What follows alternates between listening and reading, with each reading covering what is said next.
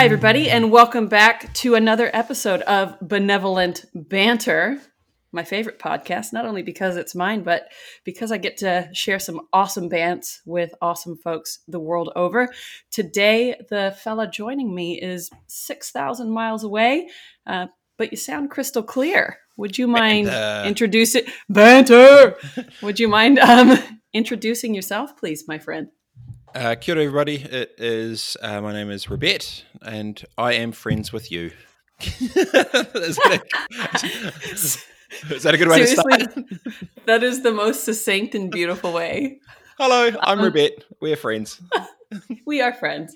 Friend, tell me a little bit about you, what you do, where you are. You obviously have a little bit of a Kiwi accent, but you're not in New Zealand right now, so give us a little bit about you. Yes, I am a misfit with entrepreneurial tendencies, and been fortunate enough to, I guess, travel the world in a previous life as a professional snowboarder. Kind of come from elite sport into sort of business stuff and in the media and tech space, and I am currently in America in San Fran. My wife's from San Francisco, and I've been back and forth to the States for maybe almost 17 years now. Actually, I was doing the math today, so. New Zealand's home, and also America. I've been back and forth many years, so that's kind of me in a nutshell. Hood kid done good. There you go. Hood kid done good. I absolutely love that. Hood kid gone global. I wanted to talk to you today about some of my favorite C words, because I think that, Rebet, if anybody can bant on the old C words, like we just talked about, there's none going to be 4 letters unless you want to talk cash. Yeah. But I'm not paying you for cash. this. No, I don't want to talk. No, I was saying, no, we could talk about cash like currency. I wasn't saying what's your postal address to send you an invoice, or you do the same to me. I was actually around like the world of like money now after this whole thing as well. So no, wherever you want to go, I'm happy to. Well, we can jump into that if you want, actually, the currency debate, or we could go somewhere really comfortable for me, which is I wanted to talk to you about content, storytelling, and then I guess an offshoot C word from that would be like connection, because the reason I think that even you and I met IRL was because we were friends online for a long time. Because I love the way you said you were a misfit with entrepreneurial tendencies. Because there's been when you find your little groove and you find your crew, I've always felt like you were one of the people who, when social media and community and all of these connections really started to build, you just jumped in headlong, no fear, and started building all of these communities off the back of your content, even before content was the cool thing. So tell me a bit about that. What drives you to create as much as you create? Yeah, it's an interesting one, right? So I've been creating and filming and taking photos, and I've been a creator forever. But like literally, I would remember I was 11, 12 years old, and I'd be trying to figure out how to get cameras working and filming and all the rest of it. And then a big one for me was when I became a professional snowboarder, and I was traveling around the world, whatever. Essentially, what you do is you kind of you're going to love a few C words here. You basically you convert your calendar into content, and you convert the content into currency. And so the commercialization of that content was essentially something that I've lived and breathed for almost 20 years. I would frame up a specific shot knowing that it would get shot portrait, because I knew then it would have more of a shot for the cover, which means that I would roll the dice more so I could potentially get a bigger paycheck with my incentives, right? So I would literally craft and curate, there are a few more C words for you, craft and curate the content in the media I was shooting, because I understood of how I would actually make money from it as a living. So that journey of how content goes to community was a massive one, and a big one for me as far when it came to the business side was actually, yes, I understood content, yes, I could create, but why I initially did it was because for about 18 months, when I was first sort of popping up in the scene and doing my thing, because I was living in Wanaka doing the snowboard thing. My wife got into nursing school up in Auckland, so we decided to shift up there, and I would meet a bunch of people all the time. But basically, what would happen is every time I'd meet them, we would have a coffee for an hour, catch up, whatever. I'd spend,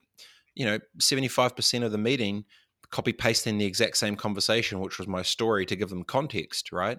And then I realized that I got to the end of the year and I said, essentially, I've been 75% inefficient with my time, and I've wasted 9 out of the 12 months saying the actual same thing over and over and over and over and over and over again. I was like, stuff that. And then I realized, wait a second, if I create content, which was not only would it scale context about who I am and how I rolled, it could actually help like educate others to things that were in my head, and it'd be able to scale my thinking. So I kind of put in my head, I was like, oh, cool. So content scales context. Perfect. And so I actually initially did it because then when I'd start getting hit up for coffees, there's only so many coffees you can do. And I would rather put one piece of video out for 1 minute that gets to 1 million people than have 10,000 coffees and only be able to help 10,000 people. So my headspace was super easy. It was like, how do I use content as my biggest hack to save me time, to give others context of who I am and how I roll, to help a whole bunch of people, gain connections, build community, and do my thing. So mine was very strategic. And as soon as I decided to do it, I set myself a 4-word goal. My 4-word goal was who owns LinkedIn visually? And it was very specific because it was those 4 words, because I knew that we were text, and so LinkedIn was text and it was about to go photos and videos. I knew that everyone that was on there wasn't creative. I knew that I could create more than anyone, and I wanted to own the spot. So who's the individual owns, like who dominates it. LinkedIn is the platform, and that was my thing, like, and visually, because I knew it was going to become photo and video. So that was kind of the framework. Is I'd fortunate enough, I had 20 years of experience creating and producing and editing and filming and cutting down. Then I realized there was a huge inefficiency of my life with I was spending more time having coffees and not being unscalable with the thinking. And then I realized that I saw where the market was going to go. So you add all those things up together, and probably exactly to your point, Cass, and now that's where I guess I popped out of nowhere and have been so consistent, because that's literally been the reality. And yeah, so that is that kind of a good, I guess it's a good context, I guess. That's very good. I counted, you threw in 12 words that started with C. That was fantastic. But the last one you said there, which I think nobody could argue against, especially with you and all of the different interviews that you're doing and the people that you're kind of, you're extrapolating their stories from them. And I love that you said scalable, but you're consistent about it. So, I mean, over the course of even the last 6 weeks, I've been absolutely amazed by how often and how much time and effort you've put into being consistent with interviewing people. And you're interviewing people from like female founders to what last night you had Rob Fife on. And you're not just LinkedIn now, you've taken your live streams, you've taken your interviewing, you've taken your banter across all of the major platforms. So tell me about that. Tell me about the sacrifice, because it is a sacrifice, even putting aside an hour, setting up all the tech, making sure everybody, has a mic, or they sound good, or they look good. Tell me about that kind of a sacrifice. And then once you create all of that content, how are you packaging it up to do exactly what you just said to scale it? Yes. So specifically for me, when we were going to go into lockdown, I started getting kind of messages and texts and, from crew. Because what happens is it's fortunate and it's a blessing and a curse, right? It's a blessing that I'm very relatable and approachable, that people don't feel bad to hit me up genuinely if they don't even know me, to ask me about whatever, right? I think it's super, like that's a ridiculous privilege, but it comes with responsibility, which is then when if shit's about to get bad and not good, then I get fearful for them. And so what was kind of coming through the channels was about to lose my job, recession coming, stress with wifey, stress with this, stress with that. It was a lot of stress and bad. And I was looking at the mainstream media, and it was just pandemic and clickbait bullshit, and just everywhere I turned on the media side just felt it was just toxic and negative, and just it was circling people into bad actions as humans. And I'm like, this is stuffed. Like, where's a platform of positivity, right? And I've always been a pretty, ridiculously optimistic, radically sort of positive dude regardless. And I was like, stuff that. Why don't I literally just open my Rolodex with a bunch of different crew that I know, and let's have actual just conversations and chats about this and help it out. And I committed. I said, stuff it through all level 4. I'm just going to go to town. I'm doing this full time. And for 5 weeks, I was doing up to 5 or 6 a day. So I was doing literally. I'd go flipping. Some days I'd be on air for 6 hours, kind of straight, really, which was stuff. But and I think like within that 4 weeks, whatever it was, I think we got up to about over 70 different interviews, right? And that's stupid. Wow. So for me, it wasn't actually me. It was the fact that New Zealand was having a moment, and I knew that I had a platform to be able to help at scale, I guess, to all of it. And what was amazing was the feedback that started coming through. Of it felt like it was a safe space for them to feel like they weren't alone, because everyone felt physically alone. So yeah, for me, it was just more. It felt like it was.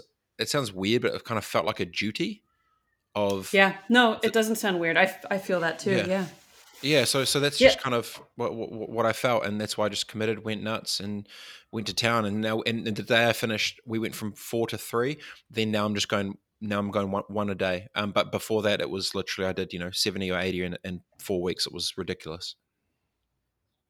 Yeah, it was basically every time I signed on, you were there, but the breadth of folks that you were talking to. And I think the best thing that I saw come out of this was exactly what you said. It's almost like a duty of care, right? If you're going to lead and properly lead in any kind of aspect of life, you have to have that duty of care to serve others. And I was talking to my brother, who's a surgeon in Detroit, about how others can help with the pandemic, because I felt like my hands were tied as a content creator, as a brand strategist. Like, how the hell do you help? And he said, like, Cass, you're using your platform, you're helping. So, he grounded that, you've said that. And I feel like what you've been able to do is to just maintain that reckless optimism, right? The positivity. Yeah. I was seeing on LinkedIn so many people going down the garden path of I'm scared, and hey, so what do we do when we're scared? We're going to go take advantage of other people. How are we going to take advantage of them? We're going to look at this as an opportunity. And I was just like, oh shit, unless your opportunity is exactly what you just said, to be positive and to help us get through this, because I do believe that this too will pass. Then for me, it just broke my heart a little bit to see everybody flailing. So that content creation, I think, watching from the outside and looking at you, was actually a hand up for a lot of people. I know you and I hopped on and talked for like 45 minutes, and I haven't told you this yet, but out of that 45 minutes, I've gotten 3 projects. I'm working with 3 small businesses. That's awesome. We're working at, and it's exactly what you said. These are small businesses who are just needing a little bit of help to go, okay, what do we do in level 4? Great. Now we're in level 3. And then how do we transition back into things like tourism and domestic travel and all of those kinds of things? And it just feels like helpfulness. So yeah, it's a one of my sort of mentors said to me last year when I was going through a few things, and he was like, mate, you have great privilege now. You need to be aware of that privilege, and you need to understand that also comes with great responsibility. It's a two-sided coin. So, great, you've got access to all these rooms. Well, now it's a responsibility to then open up those rooms for others who can't get in that room.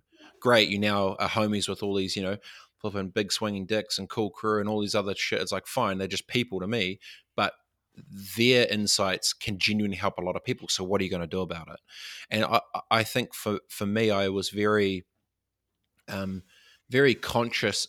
It actually, I didn't realize what was happening until probably maybe the 3rd week, or probably the 2nd week, where people, I'd be going, yo, jump on the show. And they'd be like, oh, nah, man, you've had all these other hitters. And it became like this. I didn't realize that people were looking at the positions of the people, not actually the person. Yeah. Yep.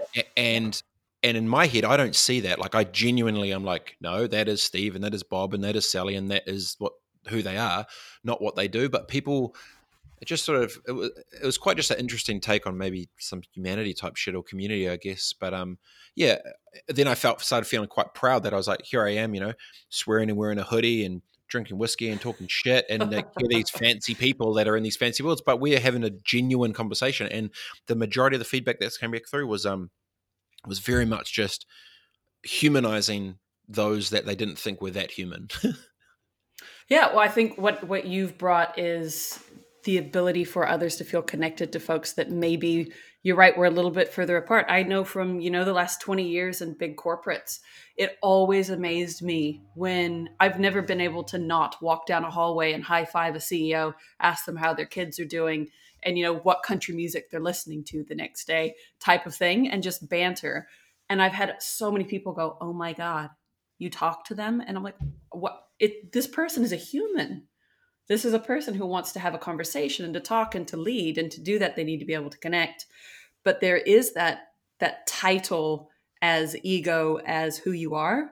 And Position, I'm yeah. with you. Yeah. And I've seen throughout this moment in time, when you talk about the humanity aspect, it's been amazing. It's almost been a leveler, because even if you step outside of the business world, I have been absolutely loving things like, I don't know if you saw the Stephen Sondheim Broadway live stream, and they totally fucked it up for the first hour or so. And then all of these Broadway greats just got on. They sang their hearts out. It was beautiful. That's cool. But it made them so much more relatable.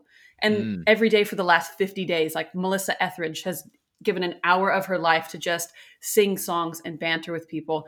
My favorite, Uncle Elton John, he's like the king of social media. And like they're showing, warts and all who they are. And then also bringing some kind of happiness and livelihood to a time where people could just get real sad. And for me, that's been the beauty of it. So when you're bringing these, 80 people on, it's just a real beautiful leveler, because like you said, you're approachable. You're Revette, you're your mate, have a Coke with mate. Yeah. With bro, have a Coke with bro. And like, that's how you feel. So you're a nice bridge between the maybe the fear of talking to folks with those titles and a friend. So I think you're doing a great job. No, I appreciate it. It's yeah, it's kind of, it's been, I know that in time it will mean more than what it is now, and that's cool. And so I know that it's the right thing to be doing, especially as a nation that I care a lot about is currently at zero. And how do you build it back? The shit's going to be a marathon. So that's where mentally I've geared up for. I mean, especially, so we're really lucky in New Zealand. Yesterday we had our first zero count of COVID-19, but you're over in the States where I'm from, and it's a completely different story. So, Yeah. with a foot in both worlds, how do you view the future and where things are going from that perspective? Are we all in it together as a global cohort, or is it something No. where, okay. No, because everyone's in, let's look out for our own first, which is what you need to do for your people, right? The problem that has probably just become super clear is the unity that exists in New Zealand to get to where it is now with zero cases has not been the same approach as a people, as a collective globally. So unfortunately, we've been unified, but now still have a massive challenge of, commerce and community. Those that haven't been unified still are stuck on day one, step one with the health and medical side.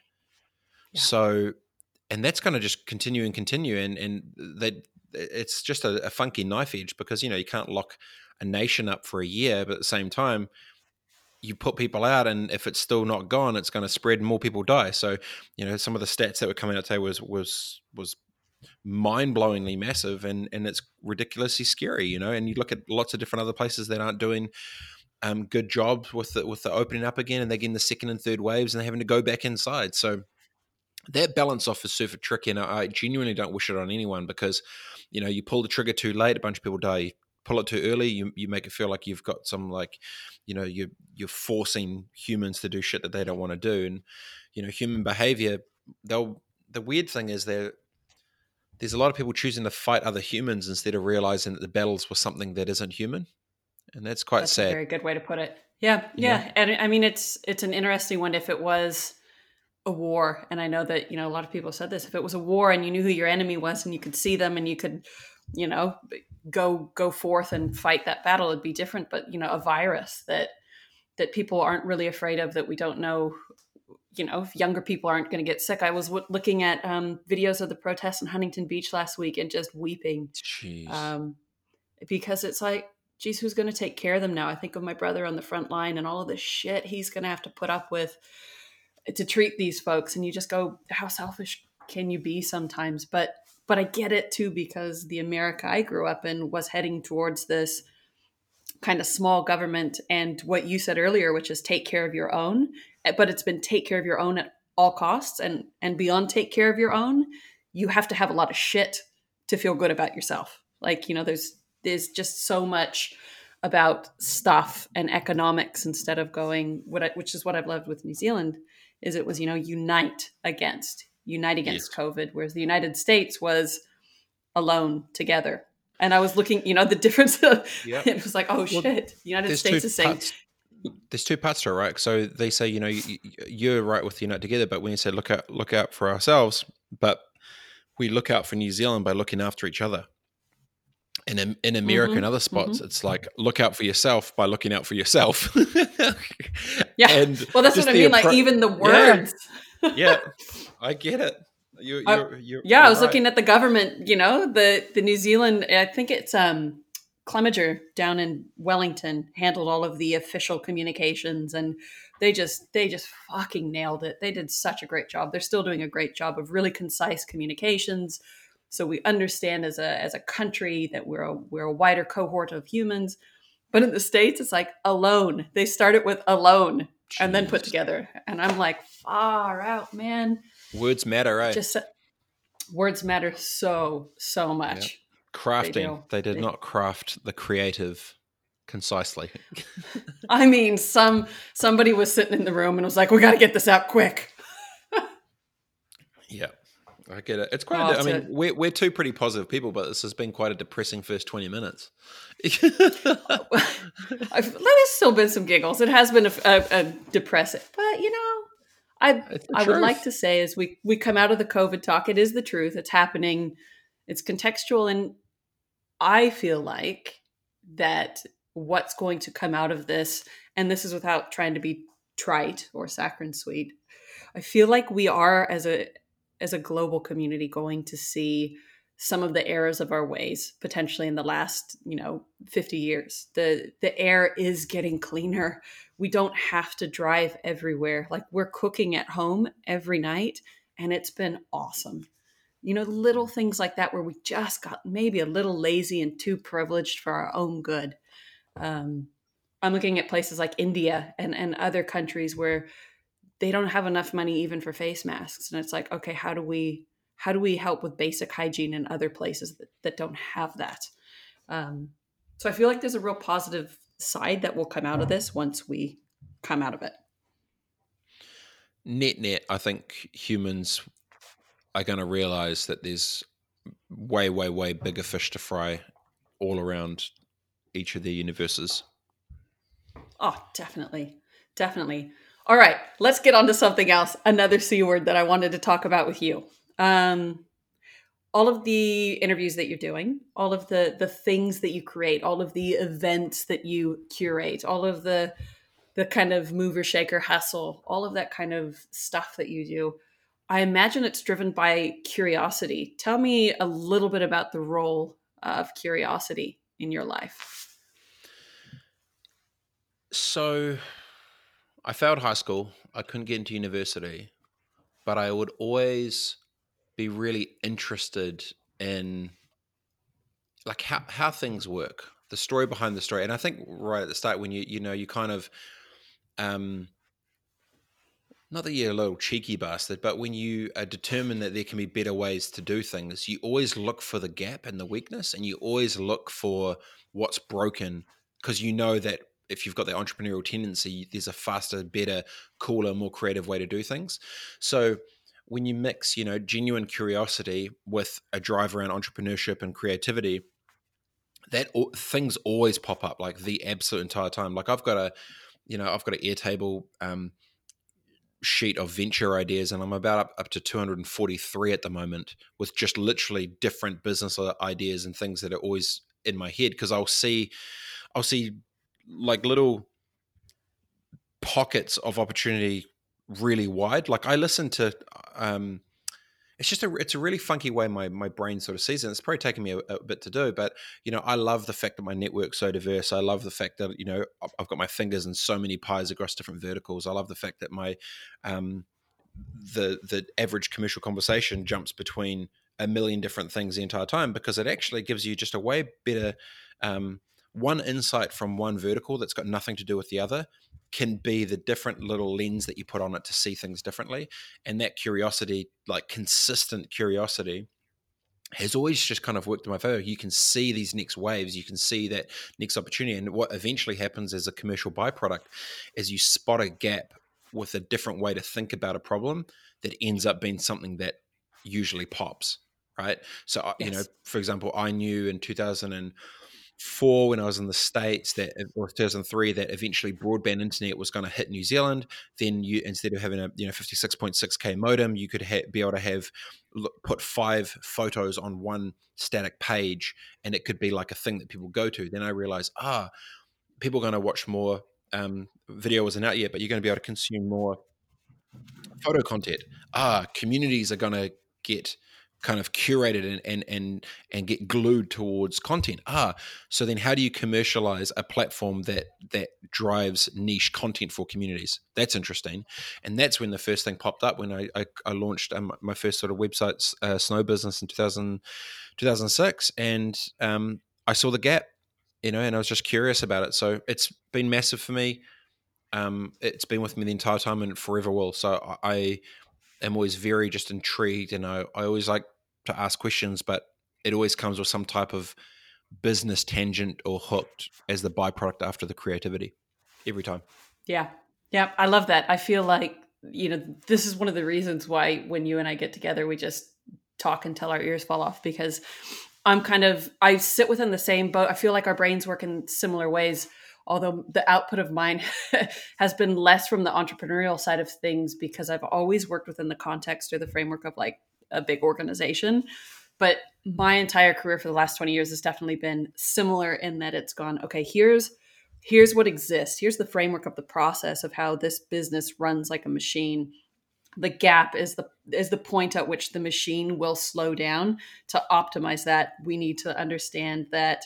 And same with you. I started to see the gaps around content, community building, faster connection, video, the way that brands interact, and I guess curate their communities towards certain products or services. And I can tell you that it's been a journey towards learning about how to have conversations and ask questions without people feeling put on the spot, or that they I don't know, that you're calling into account their own professionalism or expertise. Because I found that being that person inside a big business that asks the hard questions or brings curiosity to the fore to go, hey, we're doing a good job, but in 5 years, here's how we're going to, beat the competition. It's been a hard thing to do, to be that change maker. Have you found that? Have you found anybody kind of, you go, hey, there's an opportunity here, and they go, no, we're cool with the status quo? So I guess two parts, right? Is I've never been in a big machine really like you have, and in those machines what usually happens is the way that it's been done. So your way of thinking always is going to be tension against the way it was. So there's always going to be a organic friction between what you're thinking and what world you actually exist in. Mine's probably more on the outside, because already when you're creating for yourself, no one's telling you stop, because you're just doing it because you're deciding it. So the feedback loop is like, oh, this would be a dope idea. And then the reverse is like, okay, cool, let's do it. And you just do it. Right. So opposed to in a big organization, it's like, you have a thought or whatever, and then you've got to navigate the politics and the people. And 99% of the time, it's always just navigating the ego and the feelings of others. It's never about the thing. It's always about the person. always. Correct. Never about the thing. Correct. And the best ones are is when you can be ruthless about the thing and everyone's non-emotive about the thing, and then the best thing wins. It's super. Like crew, when they'd be working with me, I'd have like 18-year-olds be like, oh no, I think we should do this way because that's doper. And I'm like, I am non-emotive to the process. I am full emotive to the output. So I'm just like, tell me it's shit, but let's make it doper. Done. Boom. Next. That's exactly how I roll. I am not, oh, my feelings are hurt because you think this is whack. If little Johnny says, hey, I really think we should try this different URL code at the end of it that sends them there to do whatever. I'm like, all right, dope, let's test it. Boom. And I'll just push go right then and there. It's out the door. And we find out, right? And I'm the other way. So we've probably been fortunate in some ways and unfortunate in others, because most of the time when you create for yourself, you're starting from scratch. When you're tweaking internally, you've already got budget and you've got brain and you've got weight and cred. So, the balance off of both worlds is interesting, but net, what you'll find, and I'm sure you know, is you're never battling for the idea, you're battling against a person, and that's what's shit. That's right.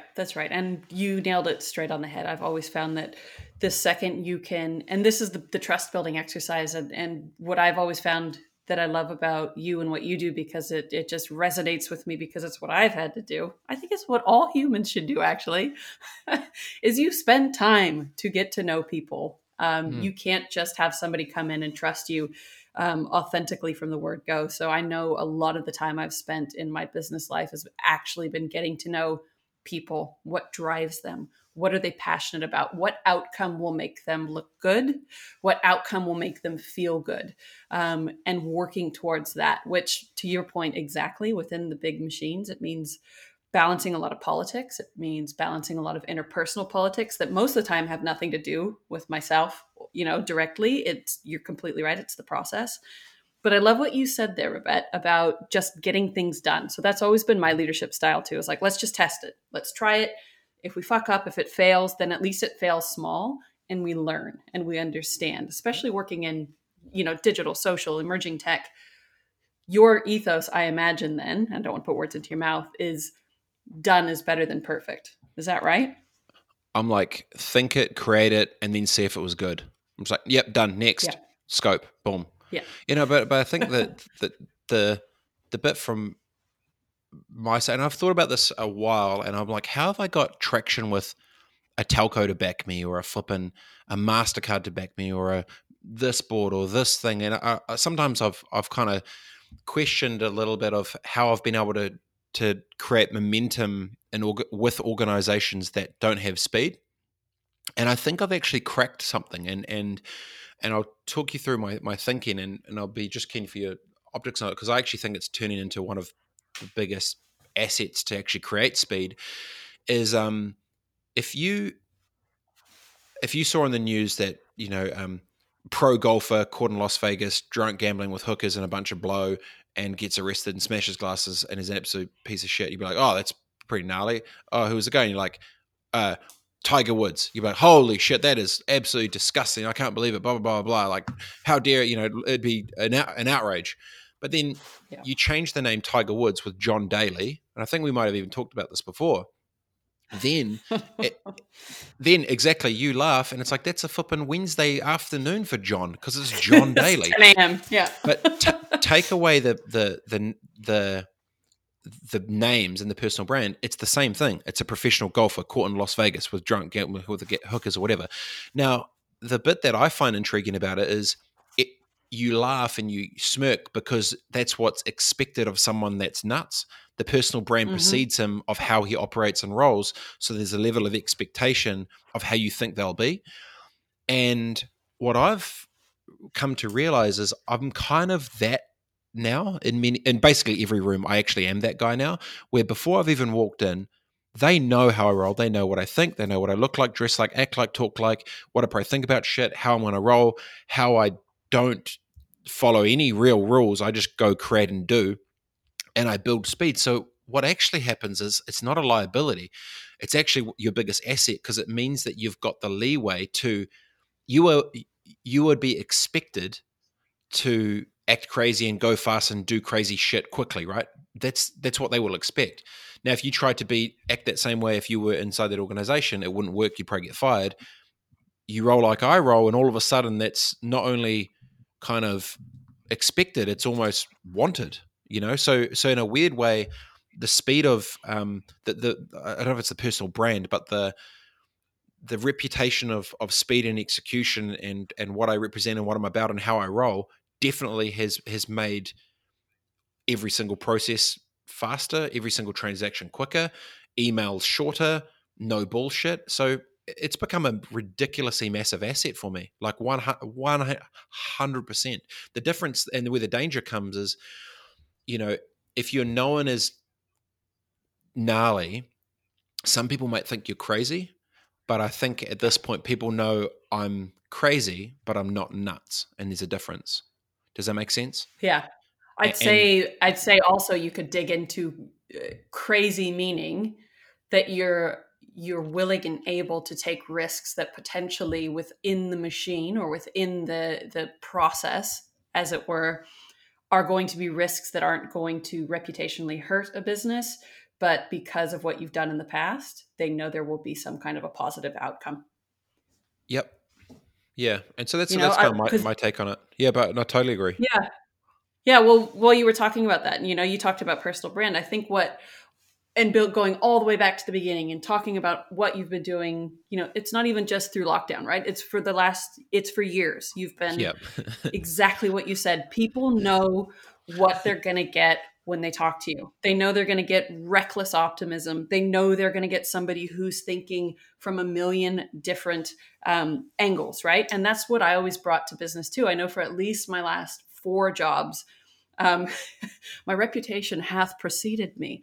And Yeah. that reputation was a good thing. And that reputation was built on like a decade and a half of giving. And that meant of sharing thoughts that were resonant with some people, maybe not with others. It was going out and speaking in a public. It was doing events. It was sitting on boards. It was doing all of these things so that when people talked about my personal brand, it wasn't anything that it was contrived. It was authentic. When they saw the triple denim and the ball cap and the Doc Martens at the boardroom table with everybody else suited and booted and ready to go, they knew what they weren't going to get was bullshit, but they knew they were going to get exactly what you said, crazy, but not mad. She's going to come Yeah. at you with questions, but they are going to be kind and considered questions because of the way that my life has been. I've always moved towards different kinds of people and ideas and business opportunities. So I think if you walked into a room, Rivette, with a full on like 3-piece suit, like blue tartan, whatever it is, and you started to pip pip and poop poop, there'd be this dissonance, right? Where people would go, what the fuck? That is not who we brought on board. Yeah. So exactly to that point, which even drills it down even more, it the the expectation is not only there. If I then all of a sudden started rolling 3-piece suits trying to ball out, everyone would think I'm a sellout. How ironic's that? Correct. It's insane. It's Yeah. absolutely Yeah. insane, but I think it's great. I think it's made my life so much easier. Like net, it's so much better. Now, don't get me wrong; it comes with a shit ton of haters and bullshit and whatever. But I'm just like, look, that's the cost of doing business because my networks, my friendships, my life, my community, the people I help, the messages which I don't show publicly ever to people who are in different spots and they can see positivity and whatever. I think it's flipping worth it. And now for me, I feel that it's I'm in a very privileged position where I'm bridging this funky bridge between the Mm. streets and the boardroom, right? Yeah. um like I mess with the people, like I'm for the people, but at the same time I'll go throw brain hammers with the hitters as well, so it hits both sides. And that's what it stuffs a lot of people up, and I've got to learn that a little bit as well. As if they just see a bunch of short content of you online, you probably think it's like, some crazy young buck millennial, whatever. But I think after the reality is, after any of my long form interviews of stuff there, I think people realize, how I actually think, what's going through my head, where my headspace is actually at, and there's obviously a bit more depth, not just width. And I think that's where it's lethal, because then all of a sudden you're talking about gnarly shit, but you're there in a hoodie with the flipping a hat and some Nikes on. It's a Well, then it I think feels it's a like you're huge piece talking of to ammo. somebody. Yeah, well, it feels like you're talking to somebody who you could go have a whiskey or a beer with at a barbecue, and when you're 2 or 3 deep and you're just in that real, like, I'm going to have this conversation. You could dive in, you could have the conversation, and the conversations feel not only real and authentic, but I think they feel safe, and Yeah, yeah, yeah, safe in a yeah. way that, like, I could listen to you have a conversation with Nigel Latta while I'm in my trackies upstairs watching the chase. And I feel like I could be in the room with you guys and it would be just as comfortable. And that's the Flat. magic. Yep. Yeah, I agree. totally. But Totally. but to your original point is it's the consistency. What I notice when waves come, a lot of people jump on a wagon, but they quickly jump off. Yes. The difference is when I do something or I have done something, everyone knows that I've been doing the same thing for years, the entire time, and you can't fake it for us. At the start, a lot of people thought, he can't be like that. He's not. That can't be like him. Is this some character or some shit? For the first year or two, and then when it's like video 1050 and it's the same shit and it just keeps going and going. I want people to realize that this is me, this is how I roll.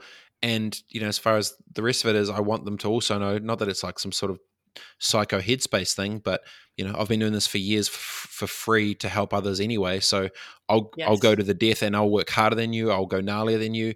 I'll have longer stamina than you. I'll flip and just go gnarly. And I make it a competition against myself to a lot of times, but net it's worked out pretty good.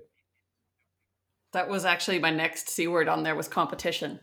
Yeah, And I'm and ridiculously understanding, your competitive. driver. I'm Yeah, I bet insanely you are. competitive.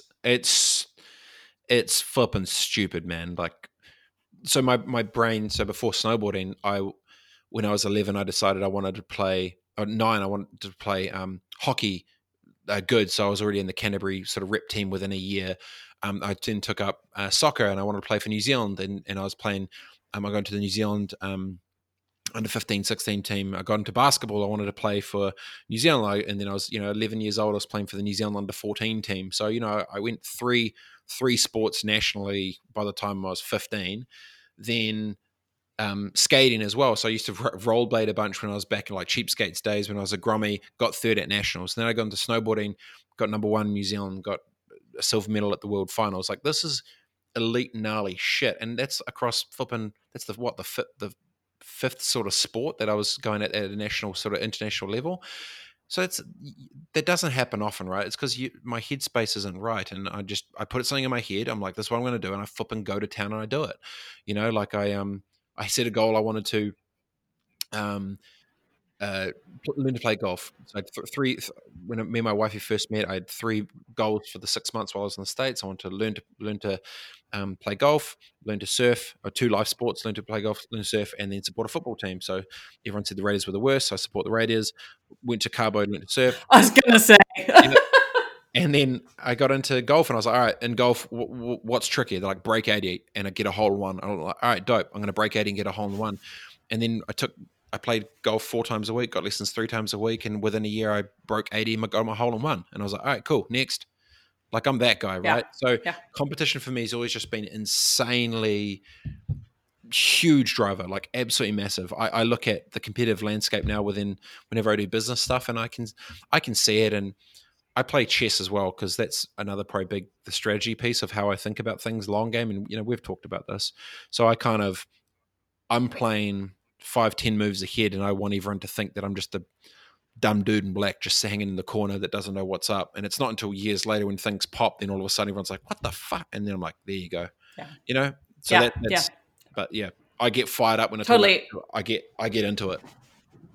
Yeah, I feel the exact same way, in that it's funny how things come around, because I've heard it explained, and I really love the explanation. It was my friend Kasim. He said that, when you kind of work in the headspace of folks like you and me and Q and all of these, like, I guess you could say innovators, or folks that are, seeing a different landscape than what's right in front of us, is it's our job to kind of run ahead on the trail and blaze the trail for everybody else. But then it's an even bigger job to run back and go, okay, I went ahead on the trail, and now I'm going to help lead you there. And Yep. I've found over the last, 5-6 weeks, in the work that I'm doing now on my own, to what you said earlier about the freedom to do different work, is that everybody's gone, oh shit, we have all of our staff working from home now. We have to adopt and adapt new tech, new platforms, new ways of communicating. We have to also increase employee engagement. We have to understand engagement. We have to actually just be nice to people. How do we do this when we're afraid? And people have looked to me and gone, "Oh, it's the mad professor of doing just that." Whereas, for years, I think people thought I was just kind of out on my own. There was a real strategic lilt to what I was doing and where I was going, because if you run ahead on that path, then it is so much easier to come back and hold people by the hand and go, "It's cool. I actually blazed the trail for you, or I know the trail that others have blazed. Let's go do this together." But to your point, it's one of those things that you have to be consistent. And for me, that consistency is not, I'd say, less competitiveness other than with myself, because I'm with you. From the time I was 4, I've been playing sports. My dad played baseball for the Dodgers. So Sick. I could throw and catch a ball before I could probably walk. I was a little slugger when I was 4 and everybody else was 6, so there was always going to be something I needed to do. But I don't know if it's a male female thing. You and I've talked about this before, but there comes a point in the life, I think, of most women where it's like you get to a point where you are consistently doing well and then maybe doing better than others. And then everybody wants to knock you down a peg. I mean, I don't know what kind of feedback you get on content and free thought on social media, but I consistently get death threats. And it, like, on content, like talking about so weird. strategy for brands. I know. And people, and it's 100% men who want to have me off the earth because I have an idea. But there comes a point where you're like, okay, fear. It's crazy, man. But it's like the only competition I see now is that within myself. And I'm with you in that if I want to do something, I want to try it out. I want to get really good at it and then go to the next thing. So today I was tutoing around with my website before talking to you. And I'm like, cool. Yesterday I put out my first email marketing campaign. I understand it at scale, ridiculously. Been doing it for decades, never done it for myself. It was freaking awesome to do that. I did all of my SEO this morning and I'm like, cool. Now what am I going to learn? How am I going to change this? And then how do I apply that down the road? But it's so one of those things where you get death threats. It's so weird. No, I was just saying stuff like back to that. It's like, because I remember in Snowboard World, I had this one hater on some snowboard forum in 2004 on this website, and he was saying I was shit and this and that, and I was like 19, want to knock a dude out, and I'm still in my street shit. Yeah. I'm like, sweet, I'll be at the bottom of the snowpark chairlift at 12 o'clock tomorrow. On Saturday, I'll see you there. And literally, I rolled up just ready to rumble, man, because I just thought, I was like, you know what, stuff it. I'm probably I'm 6 foot, 100 kgs. I'll handle myself. Stuff them. I don't care who it is. I'll go for a crack. And I'd already committed that I was going in to ruckus, because I figured my odds on it was 95% going to be bigger than them anyway. So who gives a shit, right? But then in snowboard, in this world, I've never had any public hate like that. And if someone did it to me, I think I'd probably take it personally, because I guess, I don't know, I just probably want to go knock him out or fight the dude. But it's kind of not the right approach. But what I've sort of found, it goes the other way, was, when I'd have haters or people against me, was when I was, a young buck, I wanted to cry. When I was in my 20s, I wanted to fight them. When I was in my 30s, I now feel sorry for them. And in my 40s, they're probably going to want jobs from me. So I think it's the same thing changes with time with your headspace, right? I think for me, it probably fast forwarded because of the gender gap, in that I'm just bored with it now. And whereas it might have impacted my mindset in the past, and it might have made me stop and think twice, or not post something, or share something more safe. So share something written potentially by stuff that. Yeah. So, but it's also been, no, I know. Well, it's been interesting because the older I get too, and the closer I get, we talked about this too. When you're young, you're like the 4s and the 5s, then you come the 3s and the 2s, and the closer you get to the number 1s, and the more that they trust you. Like, I just get emails from the CEOs going, "Hey, so these 3 people just emailed me today and said that I should fire you because I don't know, you said the sky was purple when it was actually pink." And they just think it's hilarious, and they send it to me so that I can then respond directly back to these folks. And I call them the Steves, because most of the time it's a 3 out of 4 is a Steve, a white guy from Grey Lynn, who wants me to be fired or dead. And I will write back to the Steves and then also go to their LinkedIn and have a look so they know I've been there looking and then go, hey, we're probably going to be at the same conference next week. I'll be the keynote speaker there and you'll be listening to me. If you've got some questions afterwards, why don't we meet up and have a coffee? Because I'm really concerned that my opinion on storytelling triggered you enough to write to my CEO. And then you usually get back, oh, I'm so sorry. And I'm just like, dude, you are an asshat. The shit that, you know what, I think we've talked about this before, this idea of this, hashtag business bullies thing. The next hate mail you get, can you just screen grab it, cover out the name, and then just start posting it and be like, here's today's hashtag business bully, and then just watch what happens. And I think it will steamroll other people to take screenshots and do the exact same thing. Because it's all, they try to be tough behind the scenes. And I mean, shit, I could probably take the same mindset now. Do that, and then 95% of the time I'll probably be bigger than them anyway. So if you need backup, I got you. Stuff them.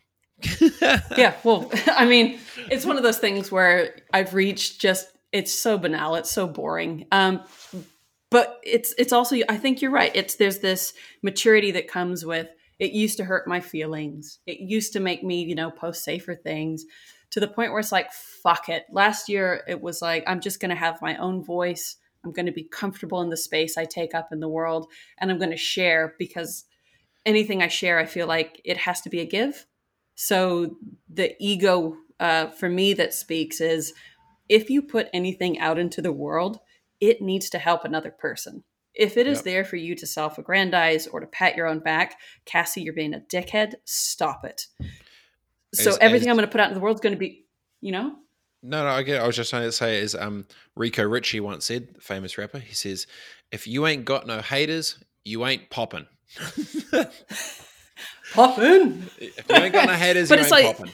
I get it. Yeah, and also if your values are like, my purpose here is to give, and my values are like, kindness and fairness and truthfulness, then that's cool. And last year, it was a full trip around the sun of creating and sharing openly and authentically. And at the end of the year, it was really cool to win the Sage of the Year award with Stop Press and those guys. I know it was so cool, because it was like, fuck, I finally flexed into who I am.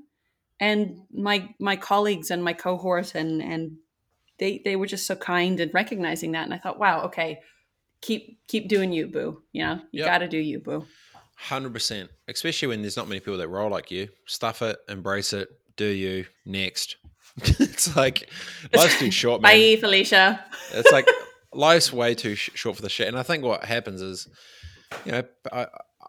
my biggest fear is to have regret. So I'd rather just create, do, go. And as long as people know your intent's right, they'll give you a lot more leeway. So be the John Daly, have the right intent, do your thing. Yep. Stuff it. Yep. Yeah, I'm 100% with you on the regret thing. I think especially when you become a parent, you see how fast time flies. Like, I know you've got 2 little kids, 2 little girls, and my little girl, who I can remember being the same size as yours, is like almost 14. Jeez. And I'm just like, holy sheep shit, where did that time go? And I don't want the next 14 years to go by with the same blink and it's gone. So yeah, that's where we're headed. I get it. Okay. Well, Rebet, good bants. I have a few questions for you to end this. I know I didn't tell you what they are, but they're just a quick few, which I'd love your response on. Go. All right. Best song to dance to in the living room during isolation. Oh, actually, I play Lost Frequencies live, which is like a flippant EDM music thing, but for my kids, my 1-year-old and 2-year-old, and they absolutely love it.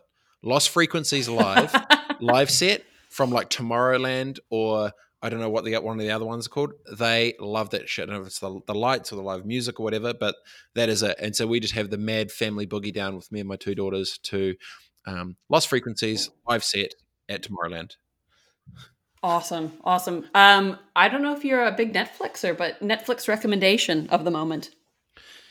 I'm not a big I don't really watch. I don't watch the news, and I don't watch any TV. And I don't really watch. No, I don't. I think, but I will say Carol Baskin. Holy shit. Oh, Carol good morning, you Baskin. cats and kittens. Oh my gosh. I've never seen something so wild in a very long time. And so it would be Tiger King. It's just insane. Absolutely insane. Did you see that Nicolas Cage is going to be playing Joe Exotic in a TV series? Oh jeez. I would pay double the subscription to watch that. It's just, that's flipping epic. So yeah, done. Tiger King.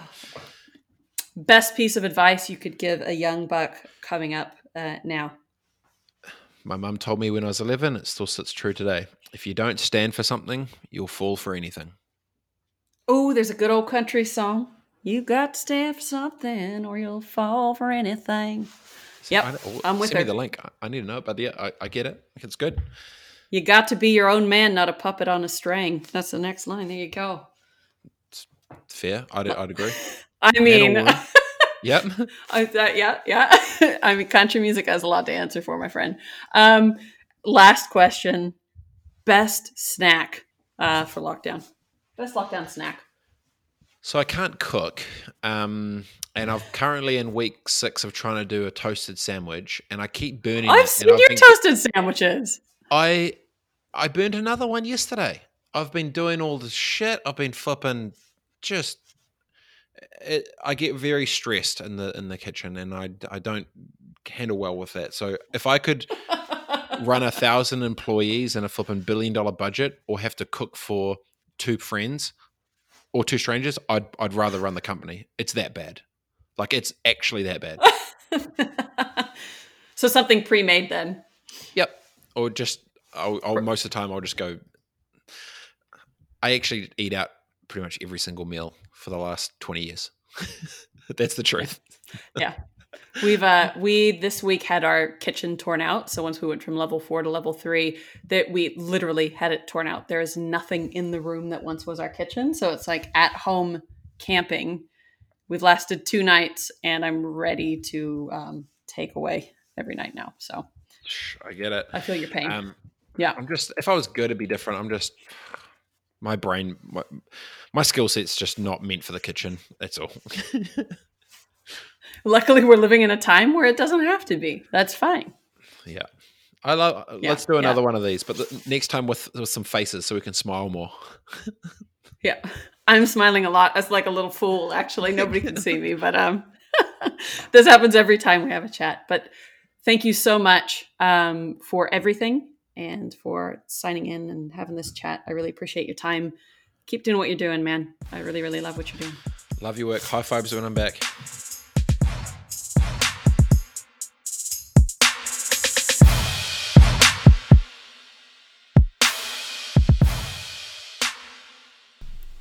Thanks, everybody, for joining Robette and I for that awesome conversation. As you can tell, I just love chatting to Robette. His brain works on a level that just amazes me at all times.